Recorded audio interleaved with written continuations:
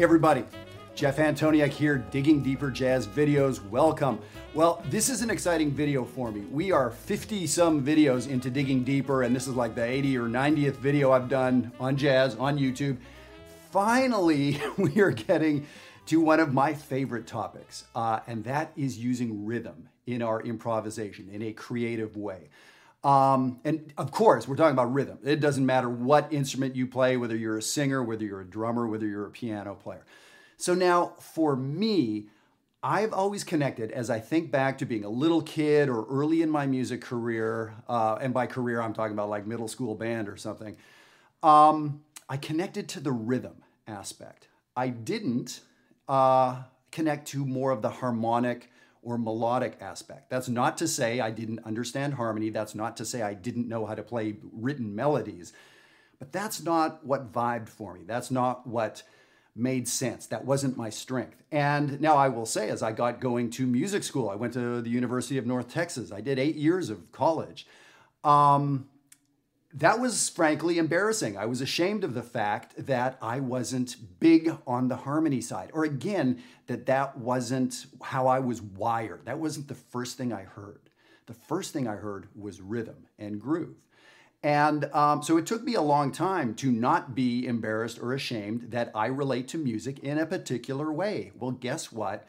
When people talk about my playing or review a CD that I've done, or I read something that somebody wrote about my playing, that's one of the things, that's the first thing that they write, is talking about the rhythmic side. So that's great. I'm glad they hear that. But it's not surprising, right? Because that's how I relate to the music. So some of you really have this great melodic sense.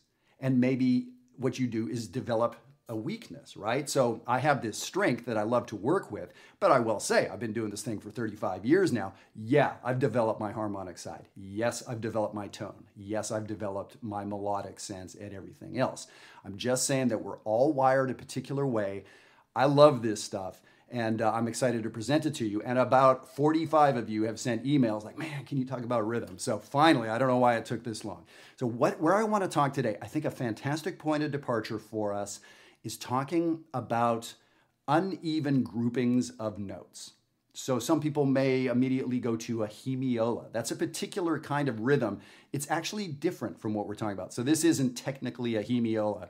So what I'm talking about is if we are in 4/4, as we often are, 8 eighth notes in 4/4. And we very often group our eighth notes in twos, which means quarter notes, right? 4/4 literally means 4 quarter notes.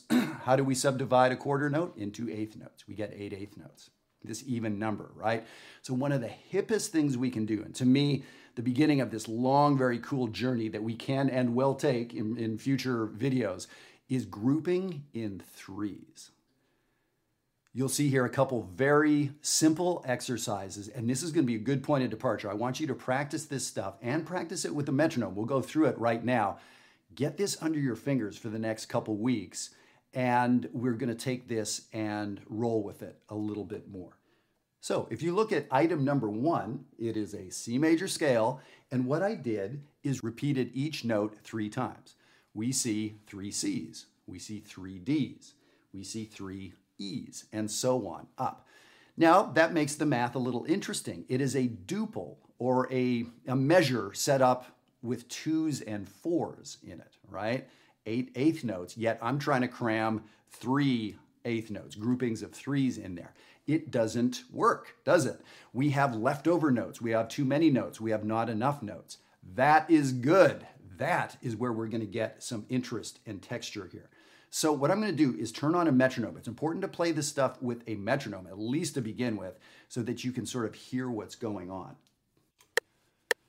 So this metronome is beating quarter notes. I'm thinking of those as quarter notes. 1, 2, 3, 4, 1, 2, like that. And I'm going to play item number 1.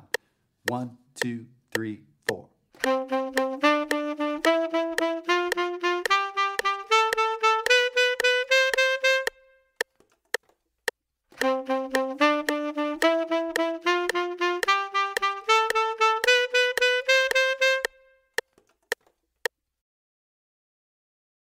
So I was just playing 8 eighth notes, right? I mean, it's not that big a deal. I happen to be playing groups of 3.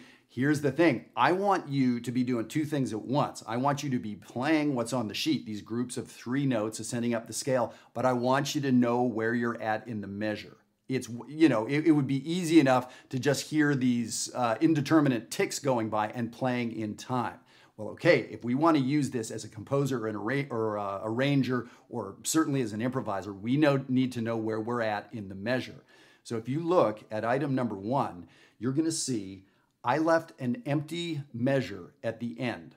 There's 3 measures of material and a 4th empty measure. That's not because I don't know how to use the notation software. I know how to get rid of that measure. I wanted to keep it there because I want you feeling that 4-measure phrase. I want you to know where beat 1 of that 4th measure is.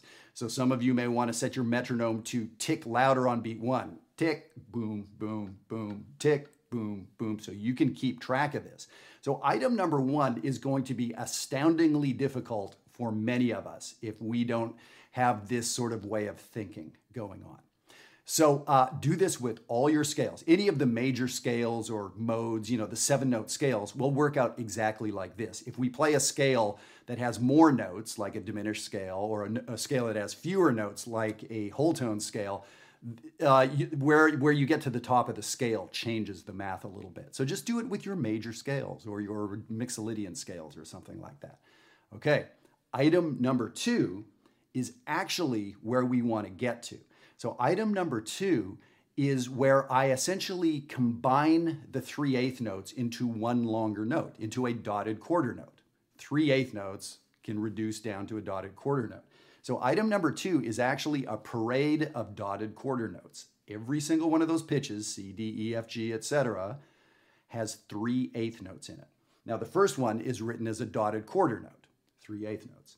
The D pitch is written as an 1/8 note tied to a quarter. That's the conventions of music notation tell us we can't use a dotted quarter there. That's another video to why that is, but it's important. The third pitch, E, is yet a different way of writing the exact same rhythm, a quarter note tied across the bar line to an 1/8 note. So item number 1 is actually helping us get ready for number 2. Let me play number 2 for you.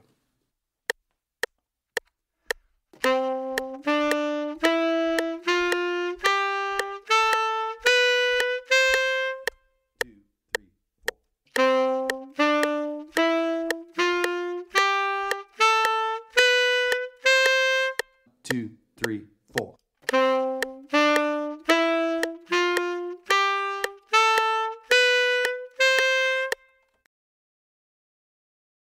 All right, so we're trying to hear these dotted quarter notes with their own rhythmic logic. Dotted quarter notes, all of them have 3/8 notes of time inside each note, and we're learning to hear that against duple time.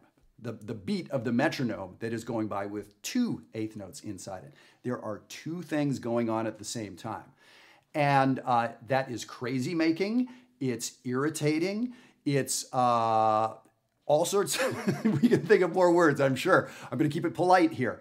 Or when we have 2 tastes going on at the same time, that is amazing. That is a great chef combining 2 flavors. We know salt and chocolate, right? Combining, you can, whatever it is, combining 2 colors to get from a primary color into something with a little depth or dimension. A movie that can be taken this way or that. The protagonist is a good guy and a bit of a bad guy. That's interesting, right? So here we're making our rhythm a little more interesting by having 2 things going on at once. All right, item number 3 on the sheet. So what I did here is just, really it's item number 2, but it extends for a longer period of time. So I go up and down the scale now. So this really is in a progression. Start with exercise number 1, which sets you up to hopefully do number 2. Number 2 is built from number 1, but it's definitely more complicated. Exercise number 3 is really just exercise number 2, but we come down the scale. So there's a longer period of time to keep your wits about you and to know where the beat is. So here's number 3. 1, 2, 3, 4.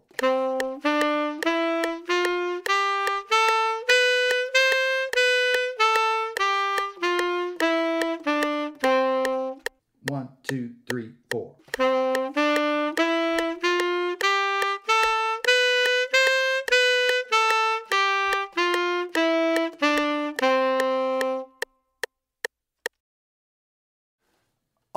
This is hard. Without having something relative going on, it is so easy to get ourselves lost. But this is something to really work on. Get that sense of your internal time sort of stays home with that duple feel, and you play this thing over top. It's really, really cool. For some of us, this just may not be approachable. We're not there yet. But you certainly can do item number 1 and just get used to playing groupings of 3/8 notes. It's just a matter of reading what's on the page. That shouldn't be too terribly hard.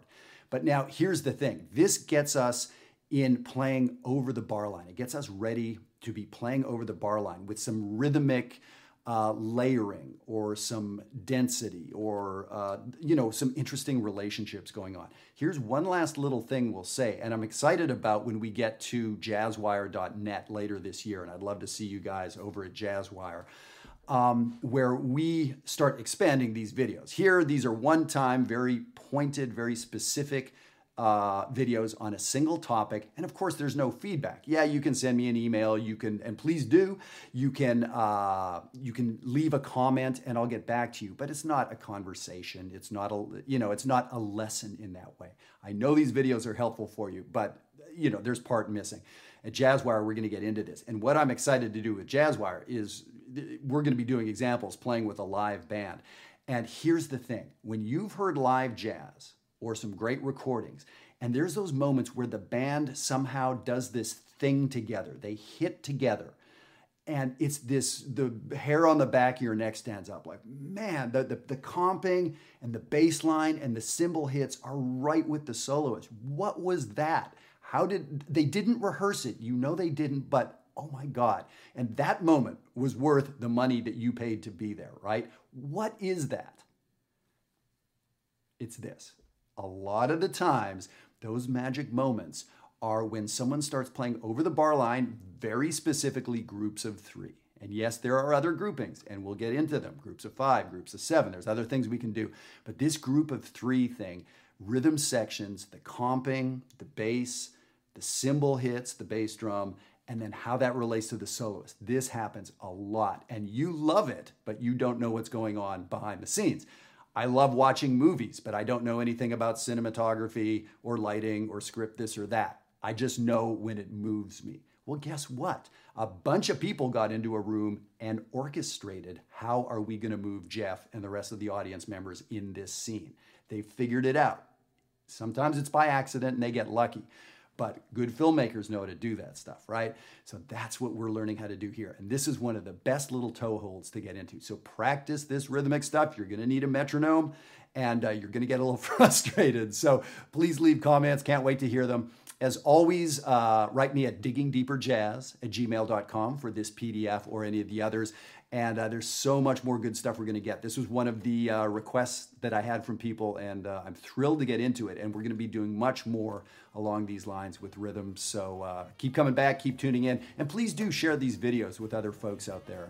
There's a lot of folks, especially the adult amateurs and semi-pros, that are looking for really good curated information. And that's what I hope this is. I'm not throwing 100 ideas out there or trying to keep you busy for 10 years. I'm throwing one idea out and seeing how far down I can shave the idea to make it very specific. And I want you to know exactly what to practice when you hit the stop button. So I hope you do. I'd like to hear from you. So see you again next time. Take care.